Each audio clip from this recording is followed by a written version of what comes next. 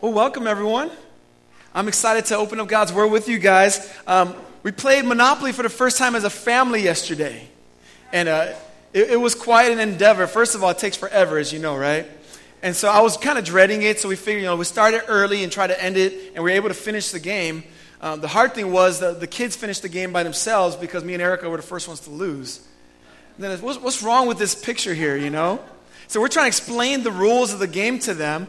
And before you know it, they're just pulling up properties, building houses and hotels in their properties, and they're cutthroat about it, It's like, hey, can you get Papi a cut here, I don't have the money to, no, Pa, you got to pay that up, I got to mortgage my houses now, sell my property. And then Lucas is mocking me, saying, hey, I'll trade you this property for that one. And it's totally a ripoff. I'm like, he knows what he's doing. Man, my goodness, this kiddo, man. So I realized Monopoly, it brings out some ugly in my heart. So I don't like losing. And there's nothing in my Monopoly about giving, right? I was like, I'm going to get as much as I can because I want you to go down. And sometimes those are the kind of mindsets we take into life at times, where we live in a society where it's really about acquiring as much as we can, and we start continuing on and losing less of a focus on actually being generous and giving, and ultimately realizing what the purpose of material wealth is all about. And so last week we opened up a two-part section of our Pray It Up series on giving and finances and money. And so today is our second and final part about it. I'm excited about talking to you guys about it. It's interesting. Jesus talks more about money. I've said this before. Jesus talks more about money than heaven and hell combined. That's interesting. Jesus understood that money is a vital part of our lives. And he also understood the power it could have over us. And so I know for some of us are visiting today, you might be newer to the Brook. Maybe you've been here for 2 Sundays and you're like, really? The first 2 Sundays I'm here, you're talking about money? And sometimes churches have the reputation of talking too much about money, but there's also the other extreme of talking too little bit about it. And so we're really trying to find that middle ground here, because to not talk about money is to not give us God's teaching about something that is central to the daily operations of our lives. And if I want to be a faithful pastor who loves God's people, I want to give you instruction about something that matters day to day for you. And so that's why we're focusing these 2 weeks on money. I've titled today's sermon, The Almighty's Dollar, because really everything we own belongs to God. The money we have, your bank account, no matter how much or how little might be in there, it belongs to God. And so I want you to hear this. What belongs to us belongs to Him, so that what He's given to us, we can give to them. And them as other people. In other words, the Almighty's dollar has been given to you to invest in the Almighty's mission. See, God wants us to see our possessions in such a way that we can use them and leverage them to bless and help other people out. And so there are questions, though, that surround that very statement, aren't there? To whom do I give? How much do I give? How often do I give? What does that look like? What are our own needs? What do I take care of at home? And there's all kinds of things that swirl around there. And as I mentioned last week, I want to state up front here, money in itself is not evil. It is not bad. It is not bad to be wealthy. It's not bad to be rich. But it's wrong to be stingy. And God doesn't want us to hold what we have with a tight fist that says, you can have this over my dead body. And so what He's calling us to do is recognize that all that we have, and it might be a lot, is all that's meant to be to advance His mission. And so no matter how you perceive yourself today, you might envision yourself as one who's very well off. You might think of yourself as one who's really struggling. You might think you're struggling because of choices you made, or struggling even though you're trying to really grind it out in a wise way. Some are wealthy and realize, man, I could be wealthier or I could be poorer. And there's all different mindsets. And I want to say this message is for you no matter where you're at in that spectrum. Because at the end of the day, what you have, no matter how much or how little, truly belongs to God and not to you. He owns everything. He's got His trademark on everything. He owns the copyright on everything that is good and pleasing. And so today we're going to take a look at what the Bible says about money from the book of 2 Corinthians chapter 9. It's actually the next chapter over from what we talked about last week. And we're going to look at 4 different principles of viewing our money and of giving.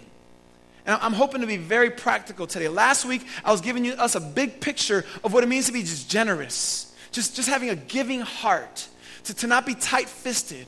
But today I want to give us a little more practical instructions based on what we believe God is teaching in his Bible.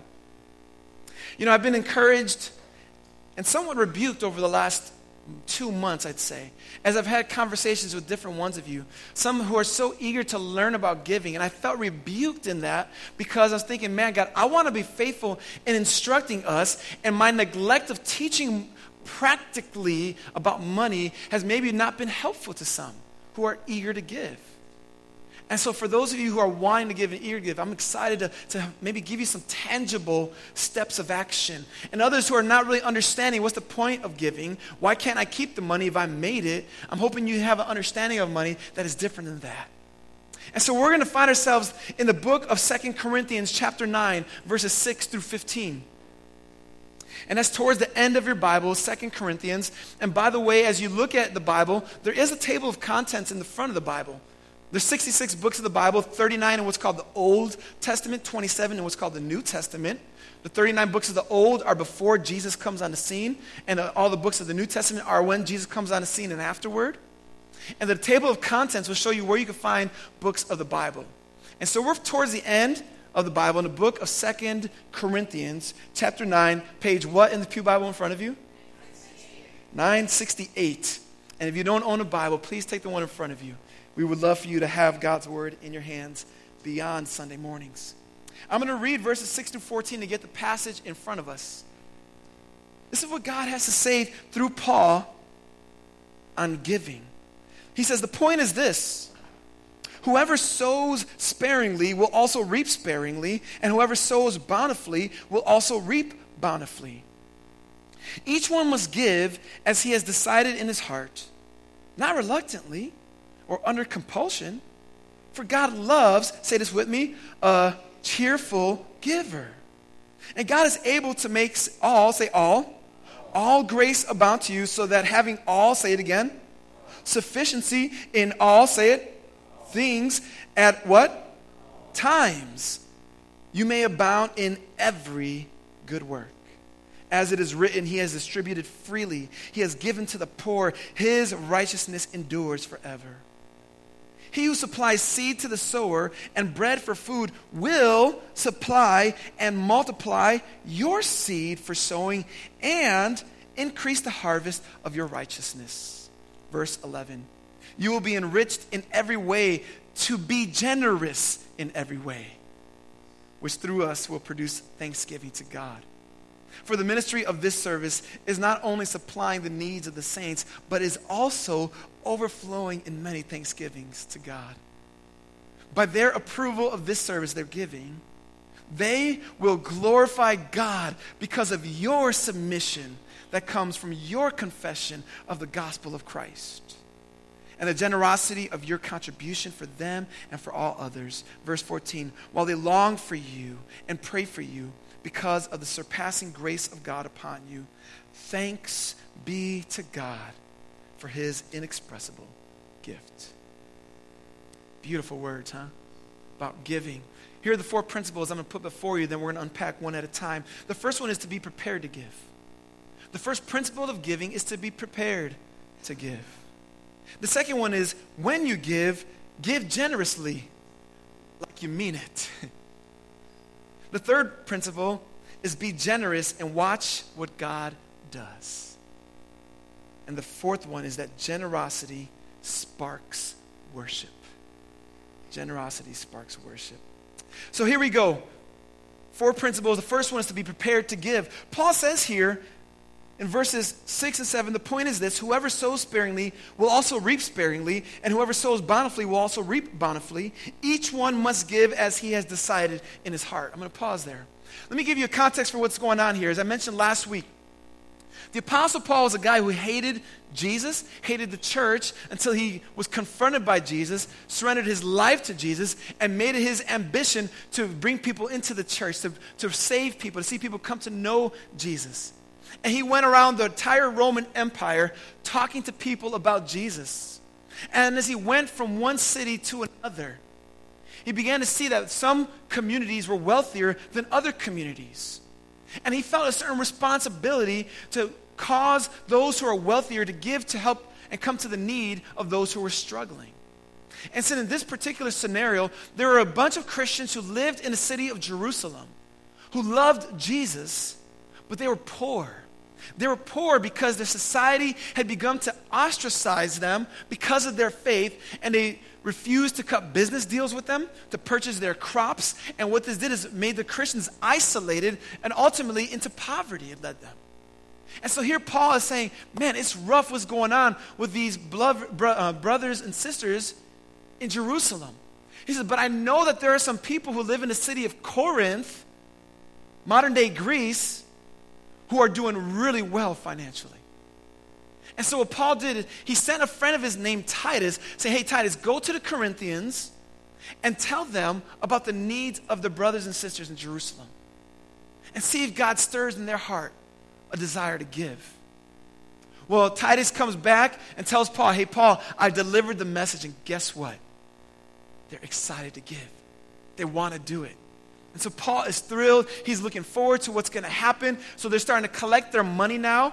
And then Paul's like, you know what? I really want to make sure, because I'm going to go visit them, but I don't have a lot of time. I'm going to stop by Corinth, pick up the money, and go straight to Jerusalem and help our brothers there.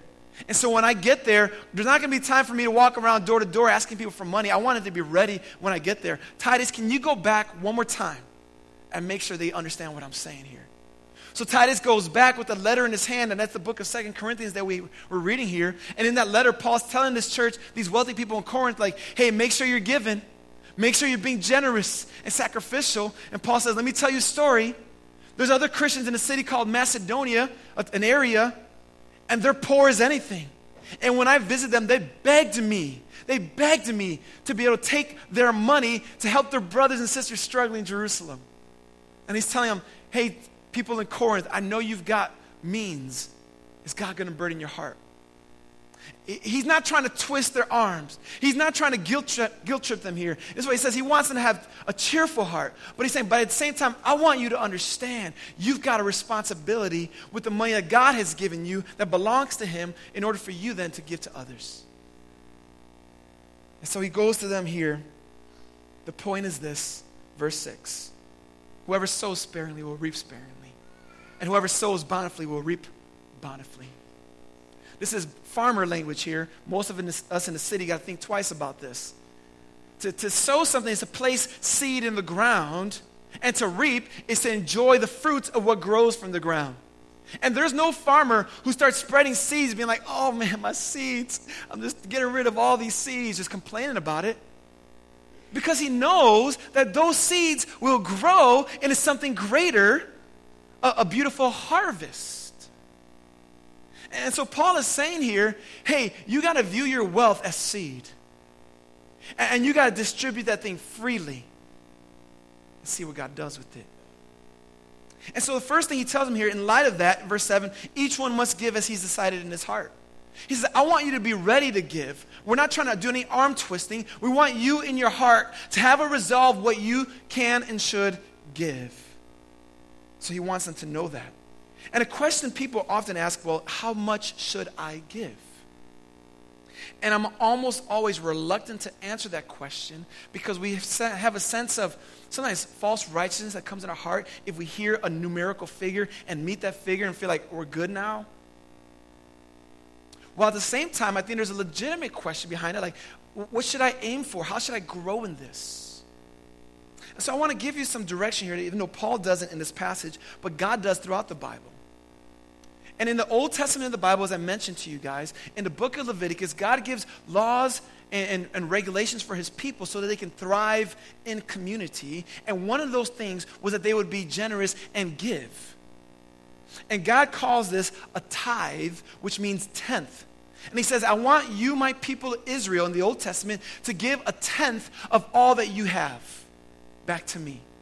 I want you to tithe 10% of your goods. And so throughout the Old Testament, this is the standard God gives to his people. He says, give 10% of your income, but then he says there are tithes, and then there are offerings. He says the offerings is when you give above and beyond the tenth. And so what basically God has instructed his people is saying, hey, set the bar at 10%, he tells them in the Old Testament, and strive to give above and beyond that. And that's the standard he sets for his people as they learn to live life together. It comes to the point where God says, if those who fail to do that in the nation of Israel in the Old Testament, when they refrain from giving to God what he has said belongs to him, he says it is equivalent to robbing me, God says. Isn't that strong words? Let me read for you the book of Malachi. You might want to write this down. Malachi 3, verses 8 through 10. It's the last book of the Old Testament. And God says this through Malachi the prophet, will man rob God? Yet you are robbing me. But you say, how have we robbed you? And God responds, in your tithes and contributions.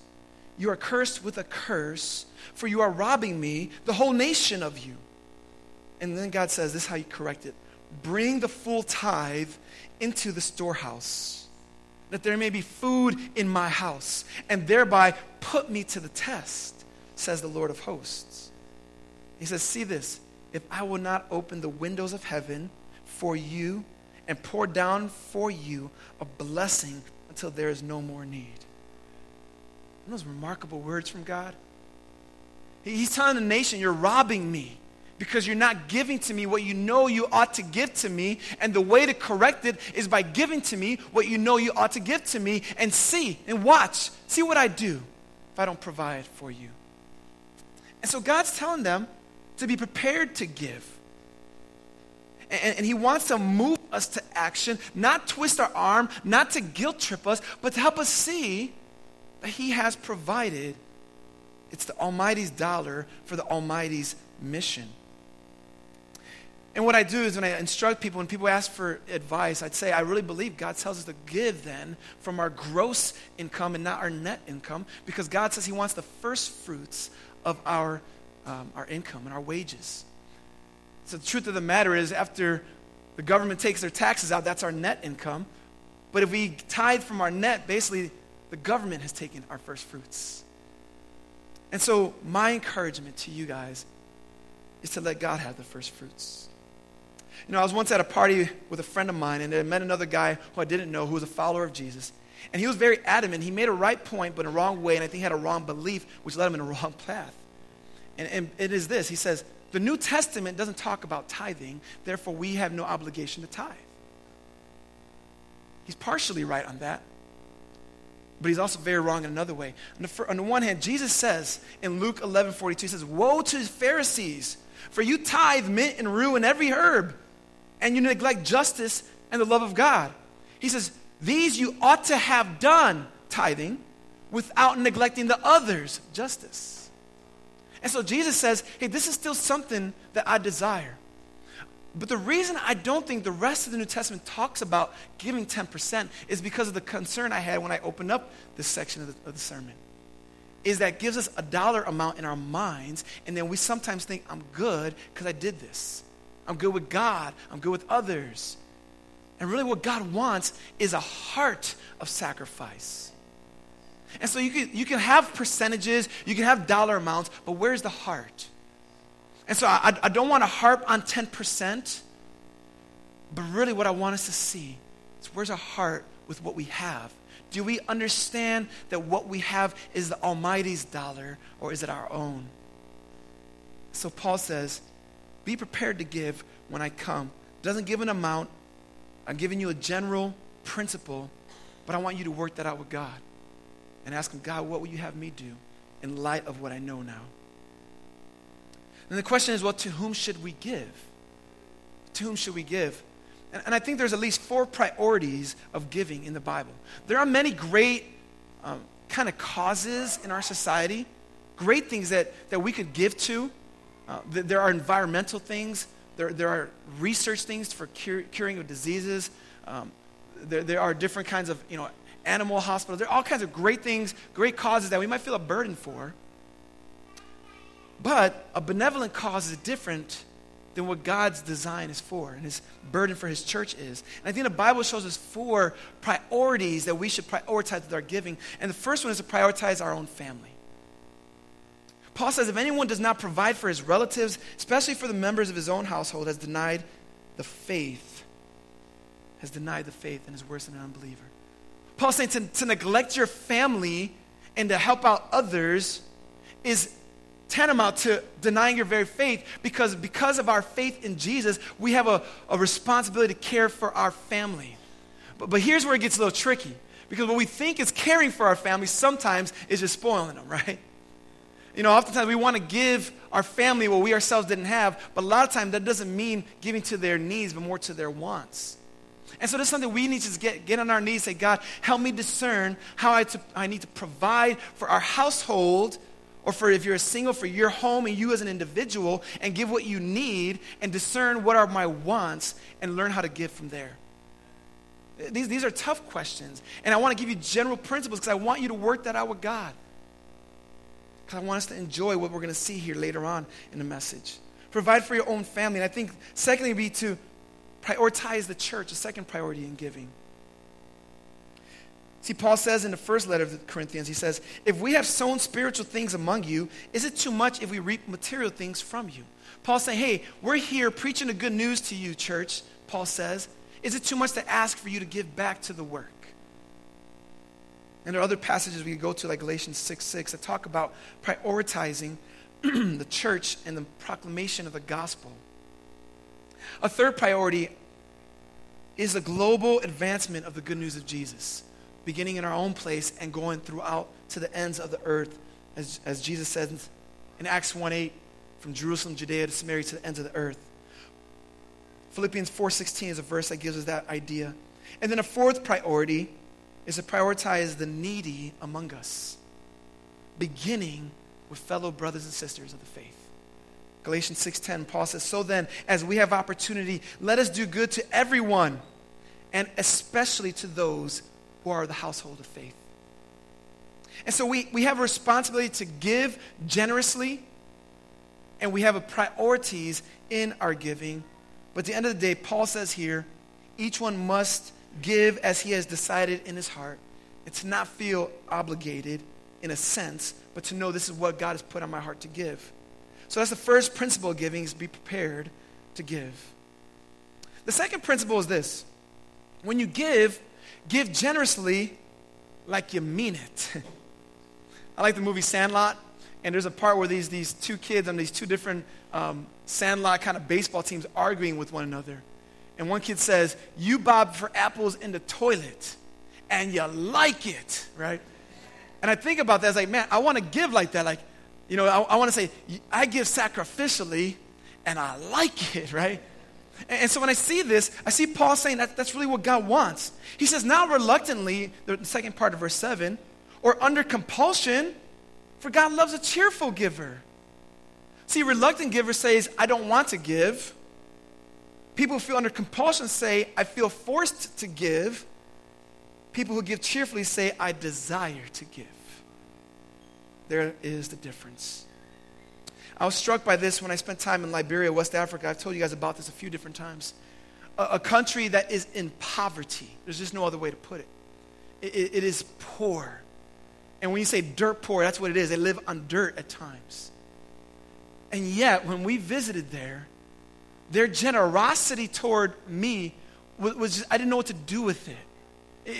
It almost made me feel awkward. I felt so humbled. I felt bad at times, like, please stop giving me gifts. Stop trying to treat me so special. And for them, they were grateful that I would come there and teach them the scriptures, and they wanted to demonstrate their love. And it's such a humbling thing when you see someone who gives cheerfully, especially when they don't have means to do so.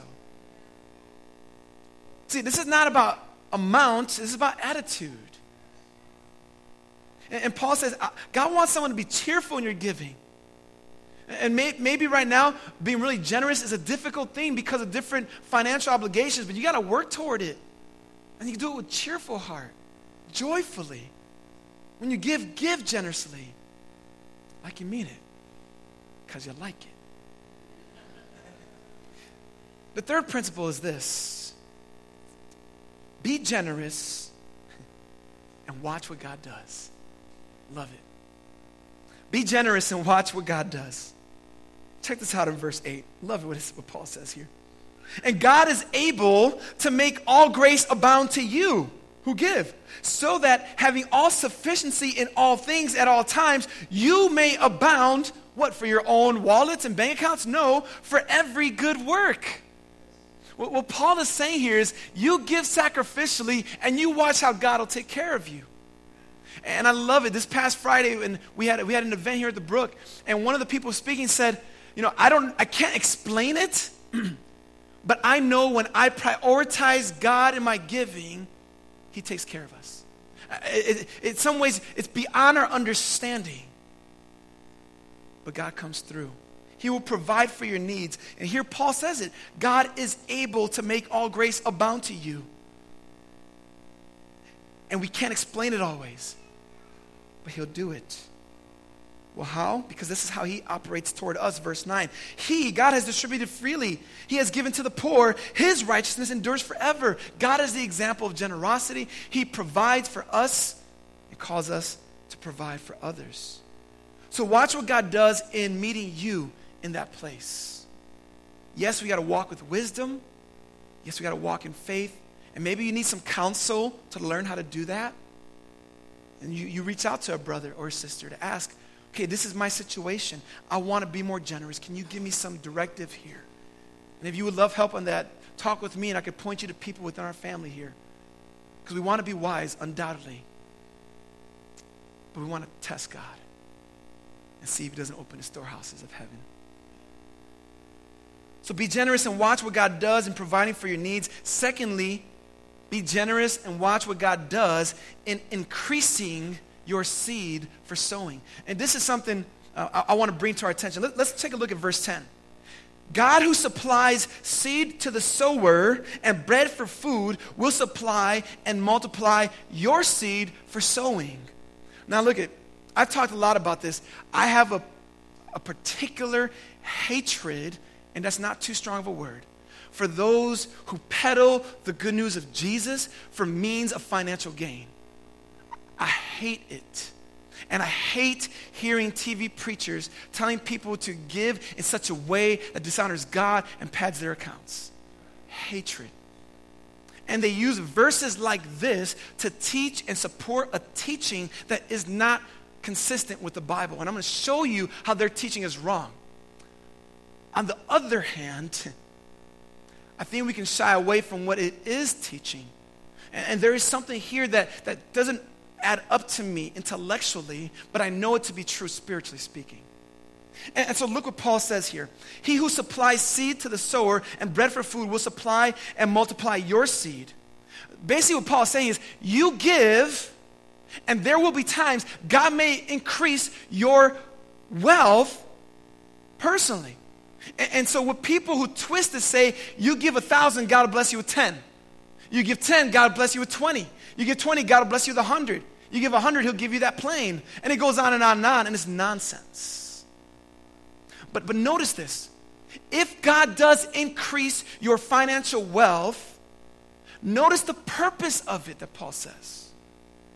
God will supply and multiply your seed for sowing.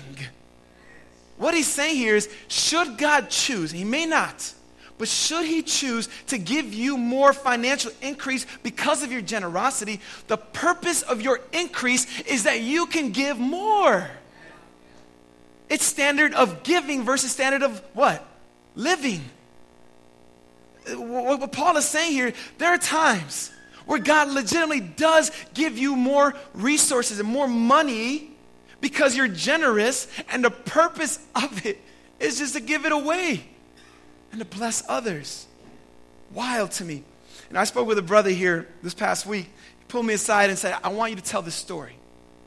And I'm grateful he did. Not to toot his horn, and I love it. It's like, keep this anonymous. But he said there was a time where he was out of work for several months. And he said as a family, they got together and said, we're going to commit to keep giving. We're going to keep tithing. We're going to keep giving to the church, no matter what comes our way. And he said there came a point where they were $836.24 short of their mortgage. And he says, lo and behold, one day he goes to the mailbox and sees a check there from his previous employer, giving pay for his vacation time after they had laid him off. For how much, right? $836.24. And sometimes we don't know how to make sense of it. And there are times God just comes through in the most miraculous of ways, and there are times we struggle. So hear me here. I'm not trying to preach some kind of prosperity gospel, because the gospel does not need an adjective. It is the gospel of Jesus, the good news. But God loves his people, and he'll care for us. We got to work hard. We got to give generously. We got to trust him. There's a writer named Francis Chan who was a pastor. And he said, in his heart, he always wanted to be rich. Amen, right? It's like, who didn't, right? But he said this. He says, he really, in his heart, he just felt like, man, I know if we were wealthy, we would give. Him and his wife just had this burden. So he wrote this book called Crazy Love. And as I heard him say once, it was crazy successful. He sold over 1 million copies of this book. And just imagine the kind of increase he got from it. And all of a sudden, his prayer beforehand was put to the test. He said the first thing he and his wife did was set up a fund so that all the proceeds of their book went to this fund, and he never saw a dime of it. Millions of dollars. And through it, he has funded people getting girls out of sex trafficking and ministries throughout the world without seeing a dime of a book that brought in millions. See, God brought him an increase to increase his generosity. And I'm sure that was a test, but he passed it. Be generous and watch what God does in providing for you, maybe even increasing so you can give more. But there's a third provision here that is true across the board. Paul says this here, the second part of that verse. And he will increase the harvest of your righteousness. You see, the Bible teaches that when we put our faith in Jesus, we grow, we are declared right before God. We who are sinful people who deserve to be nowhere near God are declared right with God. And then we start living this Christian life. We're trying to figure out how that looks, right? We're tripping and falling and messing up and confessing our sin and coming back and trying to walk with Jesus, and we fall into another thing, and we're growing. And I believe what Paul is saying here is, as we learn to be generous, God will increase the harvest of our righteousness. And I think what he's saying here is that our generosity says something about our spiritual vitality. If you feel like you're hitting walls spiritually, you're just not growing, one way to see what's going on is say, God, have I been generous? Have I been generous? One commentator named David Garland writes, what we do with our money then becomes a litmus test for our relationship to God. If we try to hoard it or spend it all on ourselves, that should set off alarm bells that our relationship with God is out of balance, or worse, non-existent. I think what Paul is telling us here, watch what God does. Watch how he grows you in your faith. He grows you in your relationships. He helps you out to see his glory and beauty in all kinds of ways. This is not so much giving to get something back, but giving because you love God and he's transformed your life. That's the third principle. Be generous and watch what God does. Well, our fourth and final principle is this. Generosity sparks worship. Look at verse 11. You will be enriched in every way to be generous in every way. Again, he emphasized that same point I just made. Which through us will produce thanksgiving to God. Notice, Paul is saying, when these poor brothers and sisters who live in Jerusalem receive your generosity, what are they going to do? They're going to praise God. Your generosity will spark their worship. What a privilege that we, with our resources, can be so generous that it causes people to worship God and thank him. In fact, every verse from now to verse 15 shows how our giving causes people to worship. Notice he says there in verse 11, it will produce thanksgiving to God. Verse 12, for the ministry of this service is not only supplying the needs of the saints, but is also overflowing in many what? Thanksgivings to God. Verse 13, by their approval of this service, they will what? Glorify God because of your submission that comes from your confession of the gospel of Christ and the generosity of your contribution for them all. and for all others. And then verse 14, while they long for you and pray for you because of the surpassing grace of God. They're acknowledging God's grace through them. That's worshipful. And in verse 15, thanks be to God, worship for his inexpressible gift. Time and again, Paul is saying, your generosity will stir up other people not to worship you for giving, but to worship the God who gave to you and you gave to them. It's the Almighty's dollar. What belongs to us belongs to him, so that what's been given to us can be given to them. What's so beautiful about this passage, and we don't have time to really unpack the background of this, but in the early church, there was a divide between Jews and Gentiles. People who were of the nation of Israel and those who were not. Those are Gentiles. And throughout the New Testament, they're trying to learn, the Jewish people, how to understand that the Gentiles are their brothers and sisters. And what Paul, I think, is also doing here is helping them tear down racial divides through giving. Isn't that interesting? That our generosity to people who are different than us can help tear down walls that shouldn't be there to begin with. You see, God burdens people. And the truth is, there can be racisms in our hearts that ultimately quench our generosity because we don't love people who are different than us. And that's where you're at today. You got to repent. God, forgive me. Forgive me for letting background influence my generosity.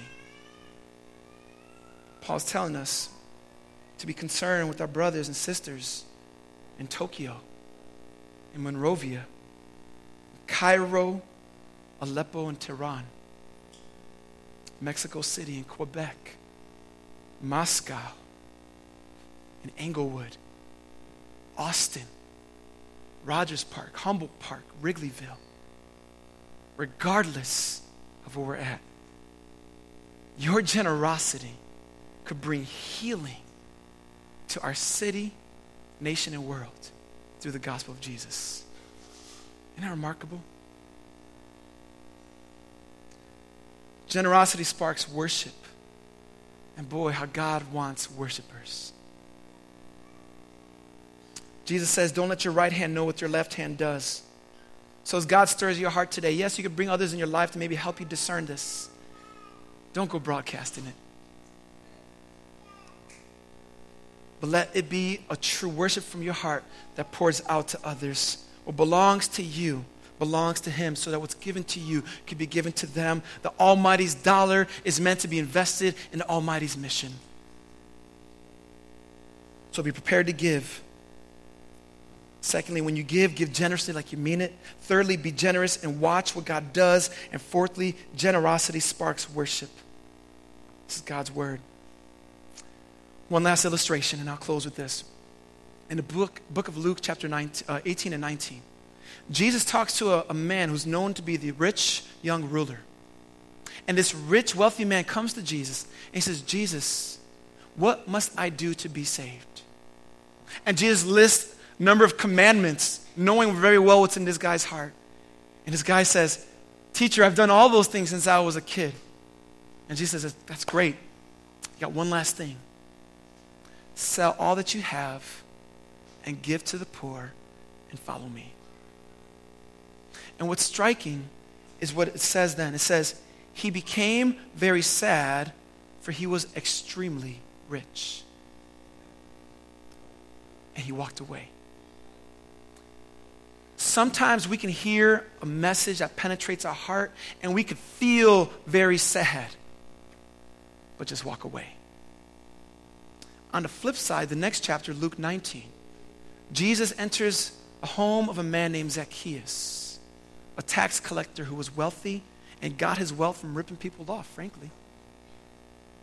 And when he saw Jesus and heard Jesus' message, Zacchaeus says this, behold, Lord, half of my goods I will give to the poor, and if I defrauded anyone of anything, I will restore it fourfold. To which Jesus says, today salvation has come to this house. Not that Zacchaeus was saved because he gave away his money. Jesus is saying Zacchaeus was a follower of him, was saved, and it was evidenced in the fact that he did something about it. He didn't just feel convicted that he was wealthy or that he was being stingy or tight-fisted, but he was convicted to the point of action, unlike the rich young ruler. And as we hear God's word, whether it be on wealth or whatever it is on, to feel bad is only a starting point. To respond in a way that honors Jesus is the outcome of what things need to be. And so we need to respond accordingly. You know, I mentioned sometimes talking about money could become a bit awkward, and I want us to understand this really matters in our lives. And that God has a mission, and it's global. He wants to see people everywhere come to know him. Because the truth of the matter is, apart from Jesus, we're living in darkness. We're dead on arrival. But through Jesus, we can die to our old self and be given a new life. We want this good news to advance. If today you are not a child of God, the brook is here. These doors are open because we want you to hear that. The sin that may be on your shoulders, the rebellion in your heart can be forgiven, but it starts with you believing in Jesus, turning away from your sin and embracing his forgiveness for your life. And when that happens, you become part of God's family. And he will provide for you. He will be with you always. He will never leave or forsake you. He will guide you throughout this life. And those of us who know Jesus, cling to his promises, put your God to the test, and do it joyfully, saying, God, I want you to show up in my life. I want to see what you do, and I want to give you all the glory. That's our prayer for us today, family. Let's pray together.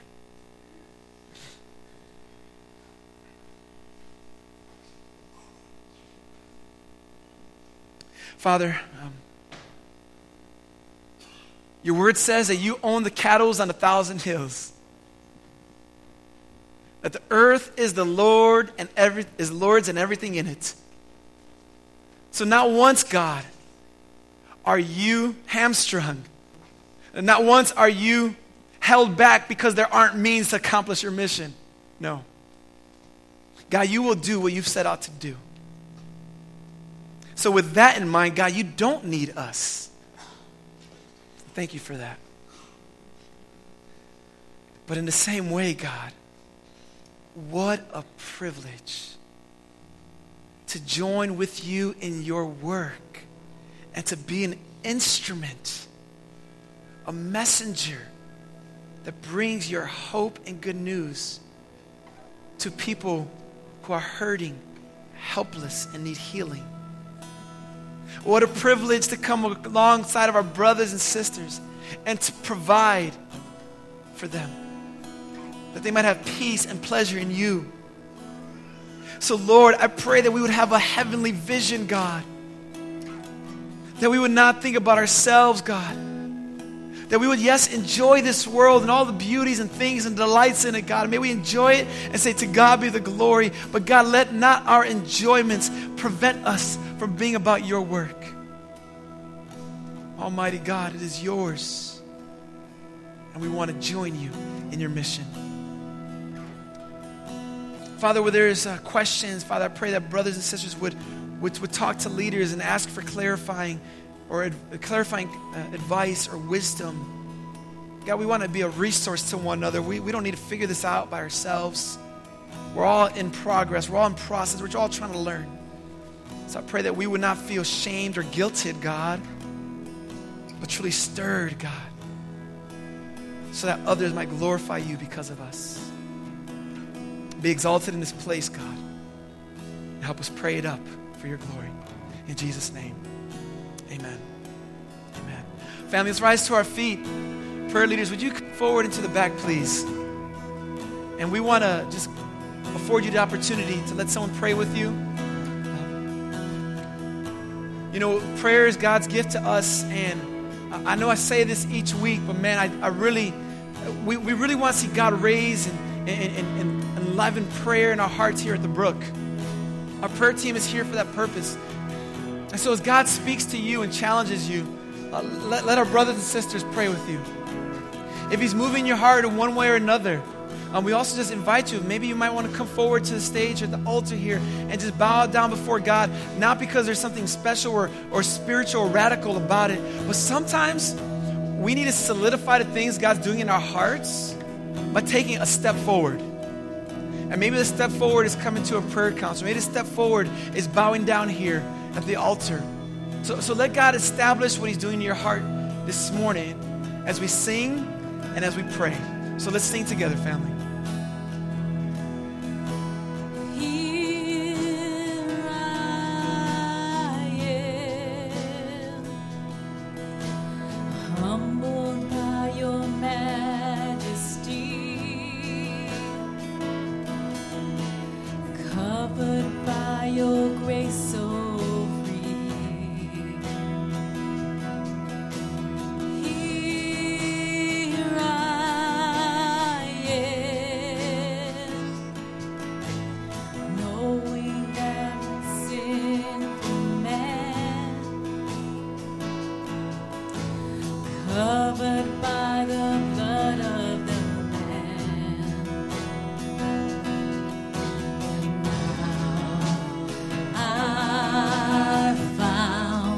The great